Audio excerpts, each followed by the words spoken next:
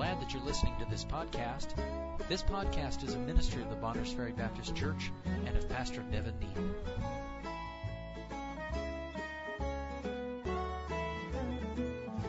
1 Peter chapter 1. I want us to listen closely to these verses.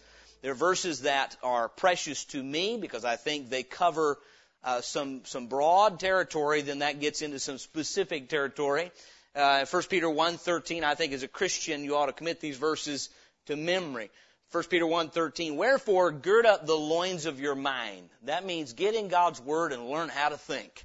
Wherefore gird up the loins of your mind, be sober, and hope to the end for the grace that is to be brought unto you at the revelation of Jesus Christ.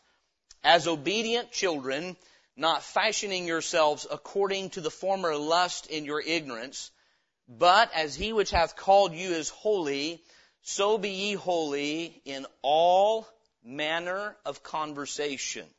Because it is written, be ye holy, for I am holy. Now, our first point tonight will certainly extend into all of the points. I think if you get the first point down pat, I believe you could take every point I'm going to give you and say it's about holiness. Holiness is not merely conforming to a set of standards or rules. You realize you can have good outward standards in your life and be ungodly. Well, the Pharisees did. They had standards of prayer and standards of fasting and standards of synagogue attendance and standards of apparel. And Jesus said they were full of dead men's bones. Yet, I don't want you to miss this. He also said, all that they bid you therefore do, but not as they do. Meaning, don't stop tithing, don't stop giving, don't stop praying, but don't be like them. Don't say one thing and do another. Don't be a hypocrite. Jesus never said, get rid of tithing, get rid of praying, get rid of fasting, because the Pharisees do it wrong. So why do you say that? Because here's what's happened. Many a person has preached and taught on the subject matter I'll be preaching on, both on the apparel issue, on diet issues, whether it's putting evil things in us. We dealt with that already. Whether we're dealing with what we listen to or what we watch. And when we deal with issues of the body, the first charge is legalism. And then what they'll say is, well, I had a pastor that was really nasty in dealing with that. But did he preach the truth? Now, I understand our disposition as preachers need to be right, but I also understand sometimes it is right, but it's deemed as wrong because the content is not liked. We need to be careful that we love the truth. Just because someone mishandles the truth doesn't mean it's not truth. That's why Satan gets men to mishandle the truth, so you'll reject the truth. The number one excuse for why people don't listen to God's instruction on apparel is because they say some preacher was nasty about it. I'm telling you, look, I've been on this issue a long time. That's probably the number one reason people say, well, I don't want to hear preaching on that. You want to hear issue on that? It's legalism. Number one, that's a false charge. Number two, some preacher was nasty about it. Well, I hate that any preacher would be nasty, and I've heard some, by the way. That has nothing to do with whether or not this is true. Balaam himself spake the truth. It's still truth. He was as rotten as they come, but what he said was true. Right?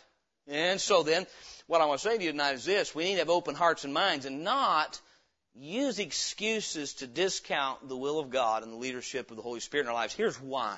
We need to get self off of the throne and get the Lord where He properly belongs so that He can be seen through our lives. And we're not conformed to this world, but people can see by how our bodies are used who we belong to.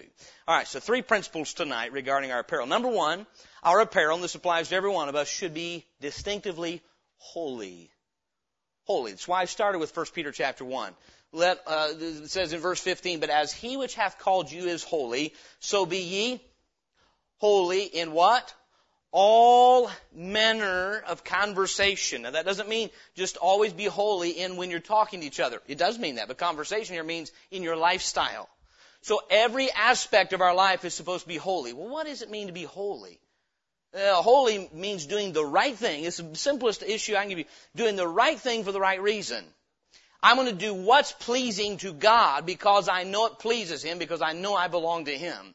I do it for Him. And so then, when it comes to this issue of our apparel, I believe this. I don't think anyone had to tell the Gadarene, now if you're going to go sit at Jesus' feet, you need to put some clothes on, buddy. Do you think he showed up naked and Jesus said, no, don't you come around here like that, go get you some clothes on? Or do you think he inherently knew that that was the way he lived before, that when the devil lived in him, he stripped his clothes off, but now that Christ lived in him, he put them on? There are some things that really don't need to be said. We should know it already. Amen? There are some things in this that's going on in our world today that no one ought to have to say it. No one ought to have to say if someone is going to minister in church, they should not be in such a way that you have to hide your eyes. Does anybody need to say that if you're really saved? No, but we have to these days. So again, need to be holy. I'm going to give you 2 points on the matter of holiness, what I mean here. All right, meaning we don't need to dress in a way that we know is displeasing to our God or defiling to ourselves or defiling to somebody else. We need to dress. How many of you know that apparel is used to make a statement? How many ever heard of Boy George? You may have heard of Boy George? Lovely guy. I get one look at that guy and says, one of the most vile creatures I ever seen. So that's judgmental. Call me what you will. He's vile. And you know what? He says, I read a little bit about him yesterday, I couldn't bear to read much. It made me sick. I'm not kidding you. You start reading much about those guys and they are perverse. He said when he first started doing that, old ladies would hit him with their purses. But not now. He dressed like a woman. He was on a talk show and they were giving him a hard time about wearing dresses. And he said, why? You ladies wear pants. He said it. And they went to task with him and tried to explain why there was a difference there. But today, we're told little boys should be allowed to express themselves. They want to wear a dress, it's all right. If someone does and they post a picture on social media and someone says that's not right, all of a sudden you get crucified for saying little boys ought not dress like little girls. But friend, this didn't start yesterday. We've been doing this a long time. Saying it's okay, it's all right, it's different, this is different, this is, no, hey, I'm talking tonight, our apparel needs to be holy. I'm going to give you two categories that are unholy. Number one, being indecent is unholy. My dad and I were talking recently, so we're getting to a point where we may actually have to draw a line and say, you can't come to church undressed like that. Because it's not just immodest, it's indecent. Clothing today has become indecent. I remember, listen, I can't go into detail, there's no need, but listen, sad thing is there are ladies today, women today, dressing in a way that you would have never seen 15 years ago. Never. And the fact that someone had the audacity, who says they're saved, to walk into a place that's supposed to be for the worship of God, flaunting indecency is wicked. It's the only way I know to say it. We say, we want to be gracious. Well, let us be gracious and tell the truth with grace and love. But that's indecent and it's immoral. I mean, there are laws on indecency. But they're not enforced. See, what's happened is, we say, well, you see, clothing and apparel has a sliding scale for what's acceptable. Now, you wouldn't stand on your sidewalk that way, but you can go down the beach that way. You with me? Okay, I'm going to say something as your preacher and your pastor. There's no excuse for a woman to be on a beach in a bathing suit and say she's a Christian ever for any reason. End of story, period. Men, there's no excuse for us to be there. It's indecent. There are women that would dress in public like they're in their bedroom, but it's okay because it's a beach or a swimming pool. That's changing. That is, what do you call that when your morals change with your circumstance? Situational ethics, that's what it is. We understand the world thinks that way. What I do not understand, and I refuse to understand, is why anybody says they're a Christian thinks that way. Indecency, and I'm going to give you some examples of indecency, both men and women in the Scripture, that help us understand God wants His people to put clothes on. The first one I give you is from last week, Genesis chapter 8. We won't turn there for time's sake, but Genesis chapter 3. When Adam and Eve were without clothes in the garden, God says, I don't want you that way. I want you to put your clothes on. So they tried to clothe themselves, and it was not enough, correct? And so they made themselves what? What did they make for themselves? Aprons. Aprons was not enough. God said, no, I want you to have coats of skins. And we know there's symbolism of salvation, but also what God is saying is you're indecent. By indecency, I mean revealing your nakedness or anything along those lines. Now, I understand, today the definition of that changes. So you'd say, well, you're not revealing your nakedness unless you're running out without anything on. I'll say there are certain clothing. For me personally, I decided a long time ago, I'm not going to wear a pair of shorts. Here's one of the reasons why. I couldn't figure out how to wear them and stay decent. That's why I don't wear them. Some say, well, you can, and there's other reasons I don't. But that would be one of the number one reasons. I remember sitting at work one day, and one of my coworkers was there, and I thought, oh, friend, please help me now. Spare me. It was indecent. It was not provocative, I promise you, but it was indecent. And I think that is not becoming of a Christian to be that way. Do you realize that God made law in the Old Testament when the priests went to minister, and the steps said they're to have linen breeches under their coats, their robes, because I don't want them to be indecent. Right? How many remember the story of Peter in John 21? Remember that story? Peter is on the boat, and Jesus says, children, have you any meat? They said, we have no meat. When Peter realized it was the Lord on the shore, what did he do? He put on his fisher's coat because he was naked. Our word for that is indecent. He was indecent. Why did he put it on then? Because the Lord showed up. I've had times, I'm just the preacher. I'm just a sinner saved by grace like everybody else. Show up to somebody's house, oh, let me get some clothes on. I say, yes, please do. I've had it happen. Brother Pope, you were with me. Amen. And I say, good. If that's the effect I have, great. We are not to be indecent. I don't care what the culture does. And indecent can be not having enough on or having too little on that shows too much. Amen? And that goes for men and women alike. I think of the Gadarene. He was indecent until the Lord found him. A sinful culture takes their clothes off. That's just all there is to it. When I mentioned it last week, but when Nate Saint and the missionaries went to Ecuador, one of the things that marked those Ecuadorian heathens, they didn't wear any clothes. Now, ironically, after they got saved, they learned to put clothes on. Some say, well, the white colonialists went and changed their way of life. Praise God, somebody did. Now, the goal was not just to get them dressed. That was just a byproduct of when you get right with God. He wants you to cover up with some clothing because it's a shame to reveal one's nakedness. So, number one, this idea of our apparel should be holy. It should not be indecent. But number two, don't misunderstand, indecency is a form of immorality. But I would say this, number two, it does not need to be indecent. It doesn't need to be immoral. Immoral. There's a lot of clothing today that makes an immoral statement. Now, how many of us remember the late Michael Jackson? And you know why Michael Jackson dressed up like a woman? Because he wanted to be one. He wanted to be one. He had things done because he wanted to be a woman, so he dressed like a woman. You know why Boy George dresses the way he does? Because he's perverse. His clothing is a statement about his immorality. On Vogue magazine last month, I believe it was, the first male on their cover ever in a prairie dress. Now, he was not indecent to my knowledge, but he was immoral. Perverse. Now, I'm going to tell you something. A lot of people got a moral quandary today. And you just bear with me. I don't think men ought to wear dresses, but I think it's okay for women to wear pants. That's a moral quandary. All I say is why? Why? What is the difference? And by the way, those guys that are wearing dresses, that's what they say. They are saying it's what Boy George said. It's what the guys on the front of magazines like this say. Hey, you're wearing that, I'm going to wear this. Now, they've got an argument, but it's a perverse one. The problem is Christians lost ground because we ceded the ground on the issue with women and men's apparel a long time ago. Well, a long time ago. By the way, let me verify this. Someone says, that's not what it's about, Pastor. It is. You can do your history. When you go back in the 1940s, this is when women began to demand they should be able to wear slacks and pants.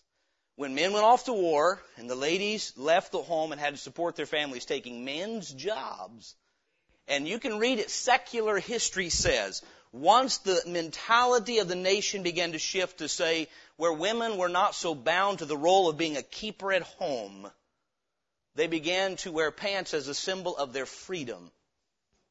I read it yesterday. And if a person wants the truth on the issue, that's when we shifted on this issue. Now, here's where I get really frustrated. Someone saying, so you believe if women wear pants, they're not saved. Does this pastor believe that? Have I ever believed that? I was told one time that if I believed that somebody smoked, they were lost. I don't believe that. I don't believe you ought to smoke. How many think you ought to smoke? Think it's wise to smoke? Well, it's foolish to smoke. But I believe you can be saved, and just because you smoke doesn't mean you're not saved. I think saved people ought not smoke. I believe the same thing. I believe saved people ought not to dress immorally.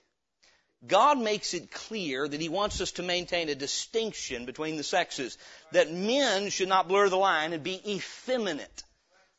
That's what it says, 1 Corinthians. How many of you know that effeminacy is listed separately from sodomy and is said to be a sin for which people miss the kingdom of God? Effeminacy is when men are soft like women. You bear with me tonight. How many of you think it is disgusting when a young man is limp-wristed and sweet-talking and tries to act like a girl? But when a girl does it like a boy, it's cute. Just saying. I don't think it's cute. Because I don't think God thinks it's cute. Amen? This is the Word of God. Go if you would. I'm saying tonight, our apparel should be holy. We shouldn't be indecent. Put enough clothes on. Don't reveal your nakedness. Stay covered up. Amen?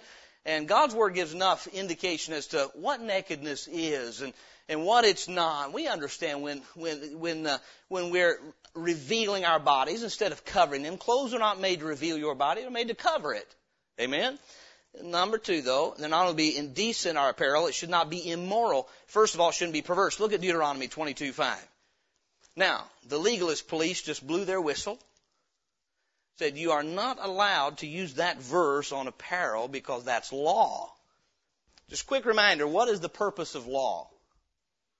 Reveals sin. You don't go to Deuteronomy 22:5 to learn how to get saved, but you can go there to learn what sin is. Amen? You go through Deuteronomy chapter 22, you'll find God said, I don't want you mixing your crops. I don't want you mixing wool and linen and these things. Somebody says, oh, pastor, so you don't wear mixed linens and such with your clothes? That's not the point. The point of Deuteronomy 22 is I don't want you to blur the lines of distinction. I don't want somebody to drive by your barley field and say, look at that barley wheat. What? What is it? Be distinct. Be distinctively Christian. Be distinctively holy. If you're male, be distinctively male. And if you're a female, be distinctively female. It is rebellion for a man to say, I wished I were a girl, and a girl to say, I wished I were a boy. And so we start cross-dressing. God knew that. He knew our wretched nature. So He put in code for His people, you don't do this. Deuteronomy chapter 22, verse 5. The woman shall not wear that which pertaineth unto a man. Neither shall a man put on a woman's garment. For all that do so are abomination unto the Lord thy God. I'm reminded in Scripture, God tells Job, gird up thy loins like a man. Meaning men girded their clothing on differently than ladies did. If I could give you a visual tonight, it's too perverse to put up as a visual, but if you could see the cover of Vogue magazine and this man in a woman's prairie dress, and next to it I put a picture of a woman in a police officer's uniform. Is there a difference? You listen to me tonight, there's no difference. The police officer's uniform pertains to a man. You say, well, that's okay. No, it's not okay. It's not been okay. It's not going to be okay. Not with God. To preacher, it's different. It's not. It's not. Check your conscience. It's not different. I have a loved one. She's a young lady. She signed up for a fire department. She had her fireman's gear on, helmet, garb. Someone congratulated her mother on her son being in the fire department. Mother got upset and says, it's not my son, it's my daughter.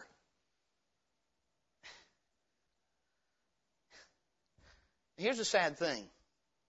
There was a time the instruction given tonight upset people in the world. In our day, it upsets God's people. And it should not. These things, it's immoral for the man to put on a woman's garment and for a woman to wear that which pertaineth to a man. I want to help you with this tonight if I can. Tell me tonight, in our culture, what is distinctively masculine today? What garment is now known to be distinctively masculine? Military uniform? Blue jeans? Hard hat? No. None. So you say today, don't wear that which pertains to a man. Some say, nothing does. Maybe that's because there's manhood exited. You with me? One of the reasons we've lost this issue is men have checked out, rolled over, and played dead. I believe that. Now, being man doesn't mean you have to be ornery. It means stand on the truth. A man's not to wear a woman's garment. A woman's not to wear that which pertains to a man. Why? Because it's perverse. 1 Corinthians chapter 6, verse 9. I referenced it, but I want to read it. 1 Corinthians 6, verse 9. This is the New Testament. By the way, and I believe we'll take time to deal with other issues of appearance, such as marking the body, jewelry, hair, these kinds of things. You read 1 Corinthians 11, God says He wants a distinction in our appearance. It's the same principle, not just with apparel, but with the hair. There's to be a distinction. I made woman this way, I made man this way, and I want there to be a distinction. That principle runs all the way through the Bible. 1 Corinthians chapter 6, verse 9. Know ye not that the unrighteous shall not inherit the kingdom of God? Be not deceived. Why did He put those three words in there? Because we're prone to be deceived on this. We're prone to listen to the world more than God. Be not deceived, neither fornicators, nor idolaters, nor adulterers, nor, what's the next word? Effeminate.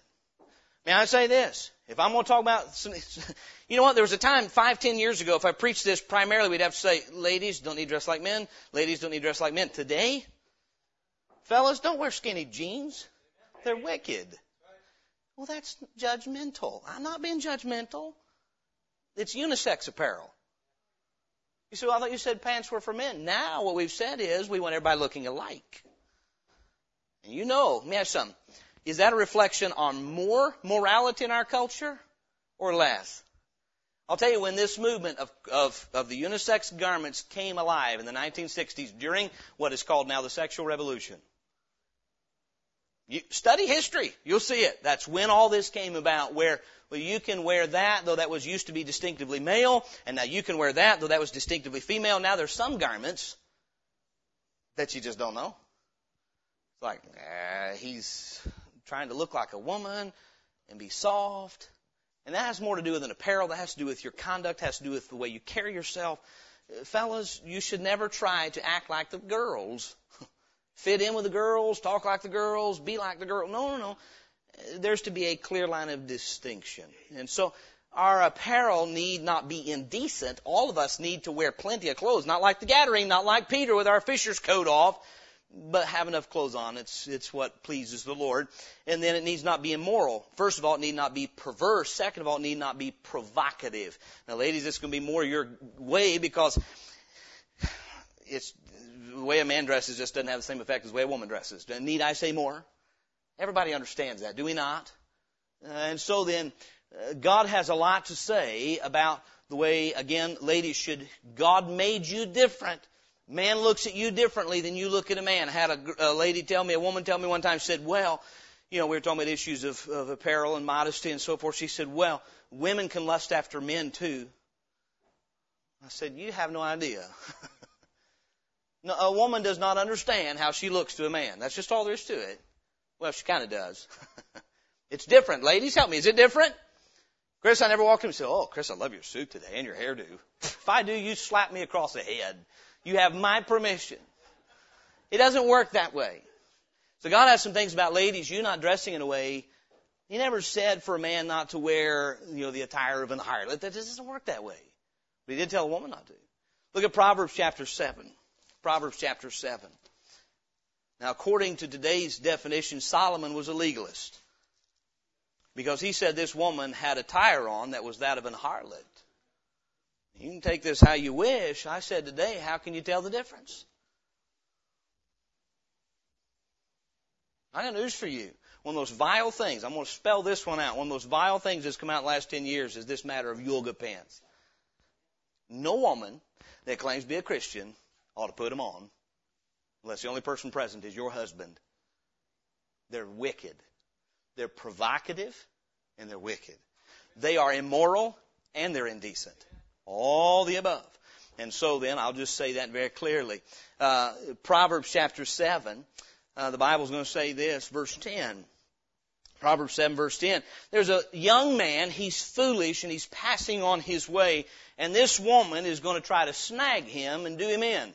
And how does she get his attention? How does she trap him? The Bible says in verse 6, "For at the window of my house I looked through my casement and beheld among the simple ones, I discerned among the youths a young man void of understanding, passing through the street near her corner, and he went the way to her house in the twilight, in the evening, in the black and dark night, and behold, there met him a woman with the attire of an harlot, and subtle of heart." She's loud and stubborn.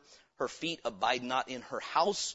Now is she without, now in the streets, and lieth in wait at every corner. Isn't that amazing? She's on every corner. So she caught him and kissed him, and with an impudent face said unto him, "I have peace offerings with me. This day have I paid my vows." She doesn't say, "I'm an adulteress, I'm a wicked woman." She says, "I've kept my vows to God." You know, her attire doesn't make you think that. Any fella who's lived very long would say, "Lady, if you've kept your vows to God and to your husband, you wouldn't be out here dressed like that." That's just the truth of it. And so, but that's what she says. She says, "I've my peace offerings." That's her religion with God. "This day have I paid my vows." That has to do with her husband and her God. "Therefore came I forth to meet thee, diligently to seek thy face, and I have found thee. I've decked my bed with coverings of tapestry, with carved works, with fine linen," and so on and so forth. She takes him, the Bible says, Proverbs 5 and Proverbs 6 and Proverbs 2, with her eyes and with her lips. But here, the Bible says there was a clothing that identified the kind of woman she was. That's God's Word. And look at Genesis chapter 38, if you would. Genesis chapter 38. We're talking about the fact that adorning, if it's holy, is not provocative. I've heard this, and I've heard this much. Well, men are pigs and they shouldn't look. Men shouldn't look, Christian men. Care how a woman dresses. We're supposed to be wise enough and walk with God enough to whatever catches our attention, look away if it's not your wife.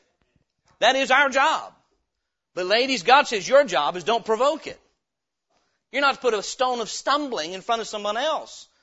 I've heard women who claim, and I'll use that term, claim to be Christian, argue that they should be able to dress as they please no matter what effect it has on a man, even if it might make him fall into lust. That's his business, not mine. I'm going to tell you something. Any woman talks like that is wicked to her core. You hear me now? So that's not fair. That's absolutely the Word of God. She's a strange woman. And any man that's attracted to a woman like that's a fool. That's the Word of God, not your preacher's word, Word of God. Now then, Genesis chapter 38. Genesis chapter 38. Now I understand there may be a natural attraction, but there is a supernatural unattraction. Amen? When God saves you, He opens your eyes to see things right. Genesis chapter 38, verse 14. You find here the story of Tamar. Sad story. It's a sad story because she decides to use her body to accomplish something she wants. And she seduces her own father-in-law, revealing that he is a wicked man. But I just want you to catch this. God's going to give us some definition about what's provocative. Genesis 38:14 says about Tamar, and she put her widow's garments off from her and covered her with a veil and wrapped herself and sat in an open place, which is by the way to Timnath, for she saw that Shelah was grown and she was not given unto him. When Judah saw her, he thought her to be an harlot. Why do you think that? The Bible goes on to tell us she had covered her face. There was a way harlots would adorn themselves, including wrapping herself, meaning she put on tight clothing that was provocative. I need not say more. Provocative. Ladies, God has nothing against you being, what would be the right word? Beautiful, being comely, but being provocative, it's sin. It's sin. You're contributing to sin. And may I say, I'm not a woman, but my wife tells me if you're a woman, that's going to be a temptation for you. It's just the way it is. So it was not a temptation for me. Well, for most women it is. That's why God has to say, don't dress that way. Holy adorning, number one, is not indecent. Number two, it's not immoral, either in perverseness, in men dressing like women or women dressing like men. It's not immoral in that it is not to be provocative. You say, what about the text on modesty? We'll get to that. But do you realize modesty, we're going to go to the next point here in just a moment, our apparel should be holy, our apparel should be humble. Modesty has much to do with humility as it does morality. It really does. I don't know that God probably felt He needed to spell out, if you're a Christian, quit dressing like a harlot. That should be pretty obvious. Amen? There's some of this, part of where I'm at in life is, some of this, enough of the excuses and arguments, it's just enough. Christians ought to know better. Christians ought to know better than to use our bodies to promote sin. God saved us out of that. We're not to conform to the culture.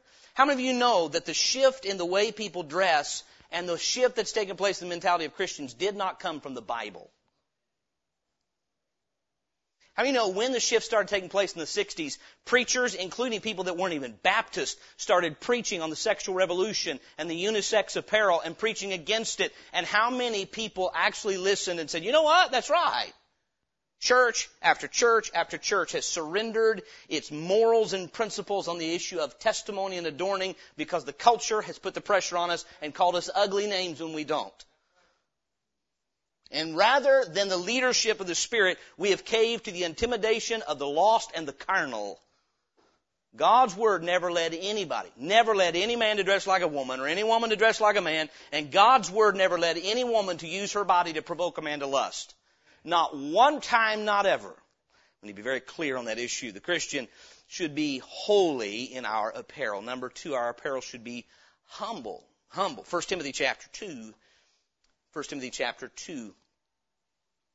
Somebody give me an example in the Scripture that would be clear that they did not adorn themselves modestly in the sense of humility or meekness. God makes a point of this. This is what gets pointed out by those who want to dress immorally. I mean, the Pharisees. The Pharisees were loud in their apparel. How many know that you can be loud in your apparel? How many know you can dress in a way that says, I have more money than anybody else in this room? And you want everybody to know it. By how many rings you wear, by how nice and expensive the clothing is that you wear. You can dress loud. You can dress loud with color. You can dress loud in a lot of ways. What loud clothing does is says, look at me for some reason. It may be provocative, as we just said. May I say, immoral apparel is also immodest. But not all immodest apparel is immoral. Meaning, in this sense, it may not be provoking someone to lust. It may not be perversion sexually, but it may be saying, I want all attention on me to know that I am more important than you. Isn't that what the Pharisees did? They wore long robes so that people would say, you see, they dress differently than everyone else. If we just dress differently so that people will think, ooh, they're different. You can do that on the extreme end of high dollar clothing. You can do that on the extreme end of extremely, our port pastor called it seedy, meaning you are so holy that people know you're holier than everybody else. You with me? You can be so bland and so drab that, it becomes a point where you draw attention to yourself. Say, well, I don't believe in combing my hair. I think that indicates that I think I'm more. No, comb your hair. It's if you don't, you're lazy. Or you don't have any. Our apparel should be humble. 1 Timothy chapter 2, verse 8. By the way, what's dealt with modesty, don't misunderstand what I'm preaching to you tonight, deals with the first two issues I dealt with. There's no doubt perverse adorning is immodest. And there's no doubt that provocative clothing is immodest. But modesty is more than not being perverse. It's more than not being provocative. It goes a step further. You see, grace calls you higher, not lower. Under law, don't be a pervert and don't be a provocative. Under grace says not only don't be perverted and don't be provocative, don't be proud. Right? So then, here let's read it. 1 Timothy chapter 2. Now this is addressed to the ladies in verses 9 and 10, but there's principles here that apply. Verse 8 says, I will therefore that men pray everywhere, lifting up holy hands without wrath and doubting. In like manner also, that women adorn themselves in modest apparel with shamefacedness and sobriety, not with broided hair or gold or pearls or costly array, but which becometh women professing godliness with good works. And he goes on talking about the woman's behavior in the church to be coupled with her apparel. And we'll come back to this text here in just a little bit, just a few minutes. But here the idea of modesty, the word means this. It's the idea of properly to be restrained by a sense of propriety. To be restrained by a sense of propriety. We would go on to say, hence not forward or bold, not presumptuous or arrogant, not boastful. That's what modest means. How many of you know that you can, in the church setting, see people get in competition as who can dress better than the other? It's part of what God's dealing with. Don't be perverted. Don't be provocative. Don't be proud. James chapter 5, turn there if you would. James chapter 5, God deals with the issue of clothing here again, and how sometimes we treat people better who have better clothing. You know why? Because they're making the statement, I'm better. James chapter 5. If you were to travel to some other parts of the world, you'd see this takes place in churches. There's competition between the ladies over who has the snazziest dress and hairdo and hair dressing. And competition between the men who can get the nicest tie, nicest whatever. It may not be those things. It happens, and it happens amongst us as well. It can. And so then we're to dress in a holy manner. We're to dress in a humble manner. James chapter 5 tells us this in verses 1, 2, and 3. It says, go to now, ye rich men, weep and howl. That's not where I want to be. Forgive me. I'm sorry? Chapter 2. That's correct. I had that written down. James chapter 2, verses 1 through 3. Thank you. All right. My brethren, have not the faith of our Lord Jesus Christ, the Lord of glory, with respect of persons. For if there come unto your assembly a man with a gold ring, in goodly apparel, and there come in also a poor man in vile raiments, meaning his stuff is moth-eaten and fallen apart, and ye have respect to him that weareth the gay clothing, and say unto him, sit thou here in a good place, and say to the poor, stand thou there, sit here under my footstool. Are ye not then partial in yourselves, and are become judges of evil thoughts? I want to bring up this text, because here's what the man in gay apparel, he's saying, I'm better, and so if you treat him that way, you're not being right. Sometimes we have the same idea. So this idea of dressing humbly, if you were to look at Luke, look there if you would, Luke chapter 20, verse 46. The Pharisees used what they wore to make this statement. We are closer to God than you. And they used their apparel to lift themselves up, to separate themselves from other people and say, look at us, we're better than you. I believe this. I believe we ought to honor the Lord with the way we dress. We ought to show, I believe we ought to wear the best we can to church. And if the best you can is not as good as somebody else, that's fine. You say, why do you believe that? Because it's the Lord's house. We ought to honor it. We ought to honor what's done here. But may I say this, if we get the idea that, well, we're the best dressed church and we're the best this, and that makes us, if we think this, well, around here we wear what is now called traditional Sunday dress, and men wear shirts and ties. That makes us a better church or better Christians than some church over wherever that's preaching the truth and loving God and serving the Lord. They can't afford to. We're wrong. Our apparel does not make us closer to God, and if we wear it for that reason, we're wrong. So then Luke chapter 20, verse 46, the Bible says this. But that, by the way, this principle does not negate the previous ones. It solidifies it.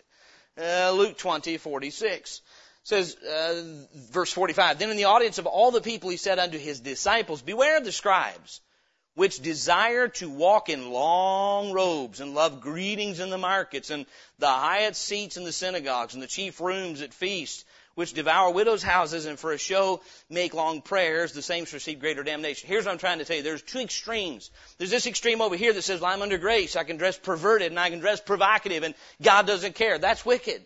There's this crowd over here that says, you know what? If you wear a shirt and tie to church on Sunday and if you're a lady and you wear a dress, you can rob the bank on Friday night. It doesn't matter. You dress right. No, it doesn't work that way. Dressing right doesn't negate good character. It should reflect it. You see, are you with me tonight? Sometimes we use apparel, our outward adorning, to send a message that's not true. We know what looks holy, and we say, well, I'm going to let you think I'm holy by dressing like I'm holy. That's sin. God emphasizes in 1 Timothy 2 and in 1 Peter 3, you pay attention to your inward man. You ladies, adorn yourself. You want to be what God wants you to be. You adorn yourself inwardly with godliness and holiness and focus on your inward man like you would focus on beautifying your outward man. And then let your outward person be reflective of what you are inwardly. And we'll get to that in our final point in just a minute. God has an order. Be clean and holy and right on the inside and then show it on the outside. Don't hide it with the outside. And don't go over here and say, well, I don't care what's on the outside. I don't care how I dress. No, they're both wrong.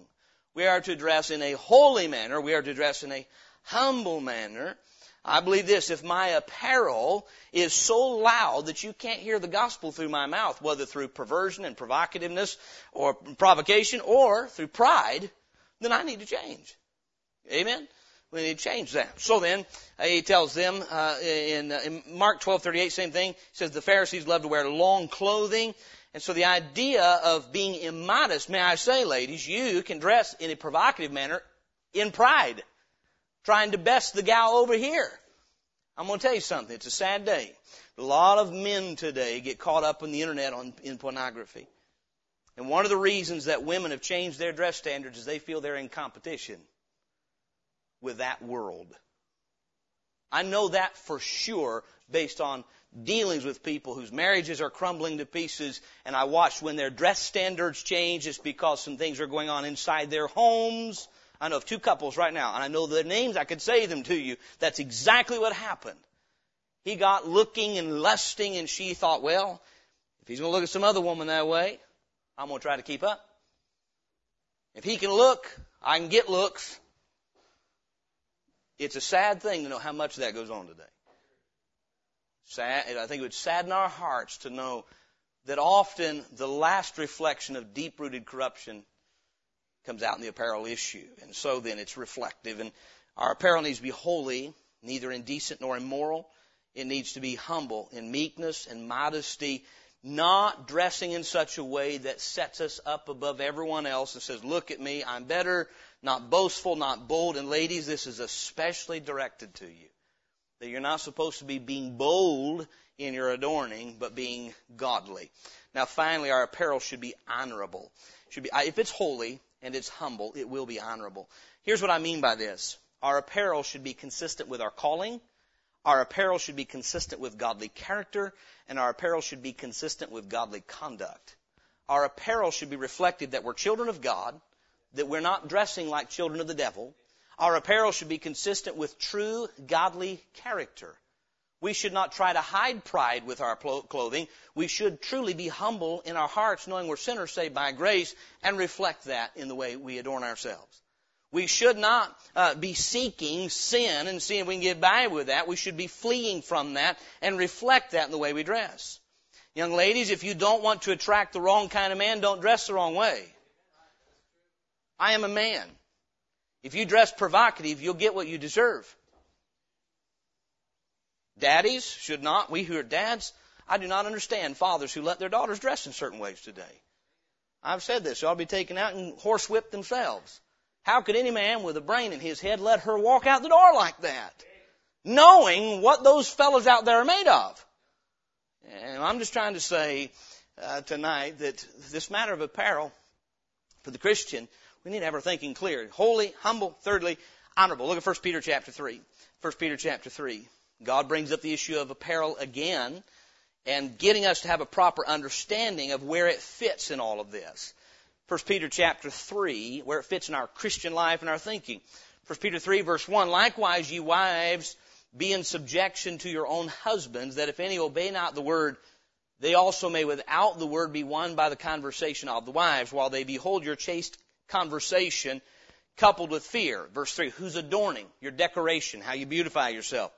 Who's adorning? Let it not be that outward adorning of plaiting the hair and of wearing the gold or of putting on of apparel. Meaning, don't think what makes you beautiful is the outward. No, that's not where your emphasis is to be. Verse 4, but let it be the hidden man of the heart, in that which is not corruptible, even the ornament of a meek and quiet spirit, which in the sight of God is of great price. Verse 5, for after this manner in the old time, the holy women also who trusted in God, there's the key, they trusted in God, adorned themselves, being in subjection unto their own husbands. Do you see, even in God's Word, how He connects the marital relationship with apparel and the emphasis there?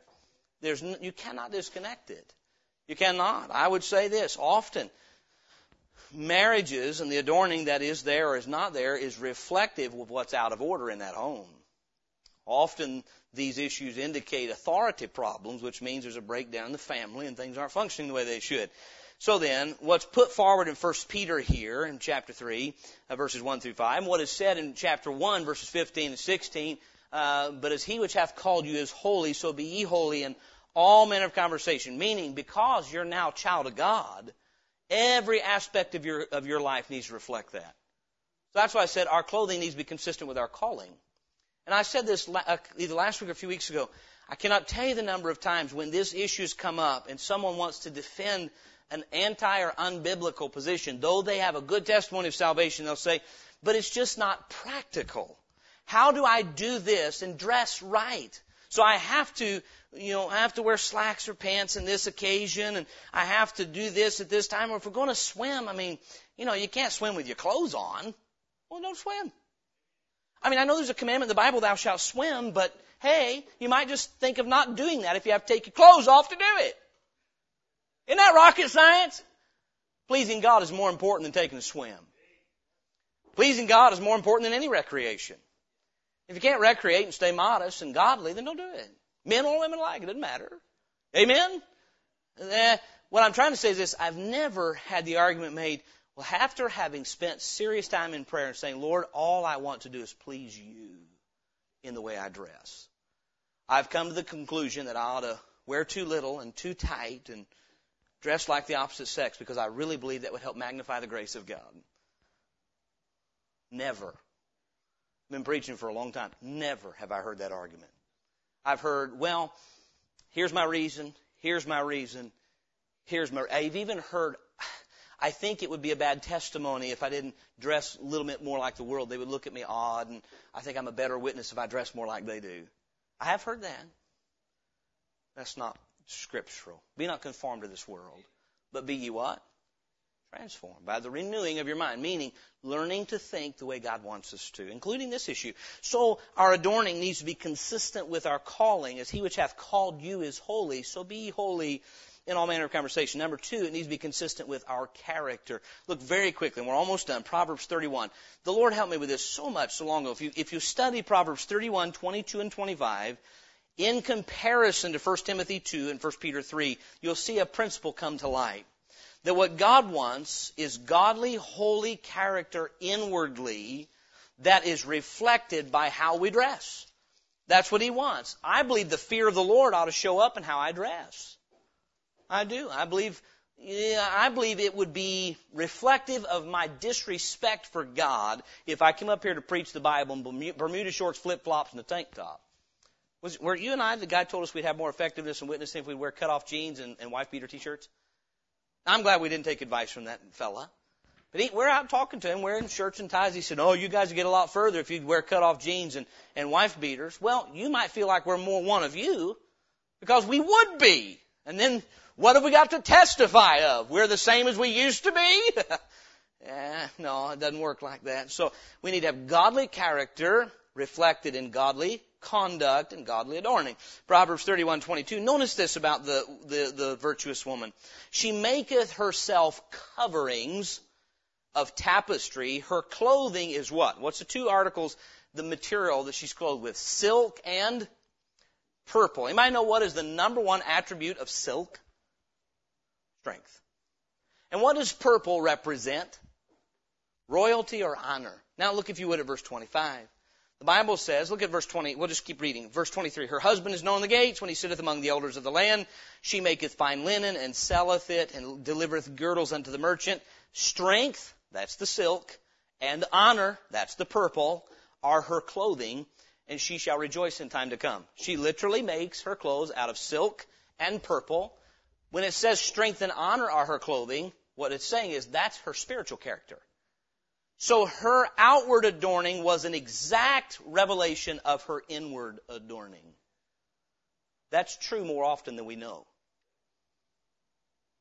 It's true more often than we know. Do you know why the woman in Proverbs 7 wore the attire of an harlot? This is rocket science. Because she was one. Do you know why the virtuous woman didn't? Because her husband had her heart. because God had her heart. May I say this? Men and women both who God has their heart dressed differently than men and women who don't. When God has your heart, it shows up in the way you dress. You know what I'm trying to say is the virtuous woman's clothing was consistent with her character. That's exactly what 1 Peter 3 says. Adorn your inner man with the fear of God. Adorn your inner man with reverence for the Lord and trust in God, and then reflect that in your apparel. And so then our apparel is to be consistent with our calling, consistent with our character, and consistent with our conduct. Back to 1 Timothy 2 as we close 1 Timothy chapter 2. Verses 8 through 10. I will therefore that men pray everywhere, lifting up holy hands without wrath and doubting. In like manner also that women adorn themselves in modest apparel with shamefacedness and sobriety. That has to do with her countenance and her conduct. Not with broided hair, gold or pearls or costly array. But, what's it say in verse 10? In parentheses, which becometh women professing godliness with good works.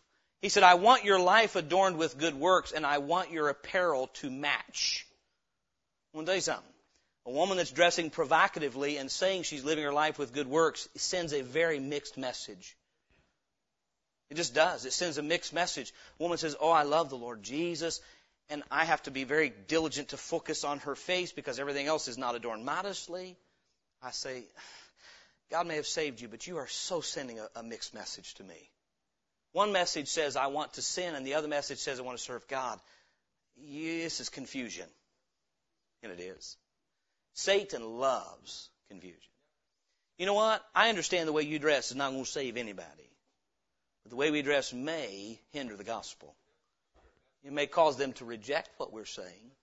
And we need to make sure that our conduct and our character and our clothing are consistent with our calling. We're to be holy in all manner of conversation. This includes what we put on our bodies. Amen? John 19:23, the Bible tells us that the garment and the coat of our Lord Jesus was without seam. I mentioned it last week. I don't think that's on accident that that's mentioned. In fact, I know it's not. Every word in the Bible is inspired and preserved by the Spirit of God. It tells me he had a garment that was consistent with his character. Now, shouldn't we be like our Master? Do we not?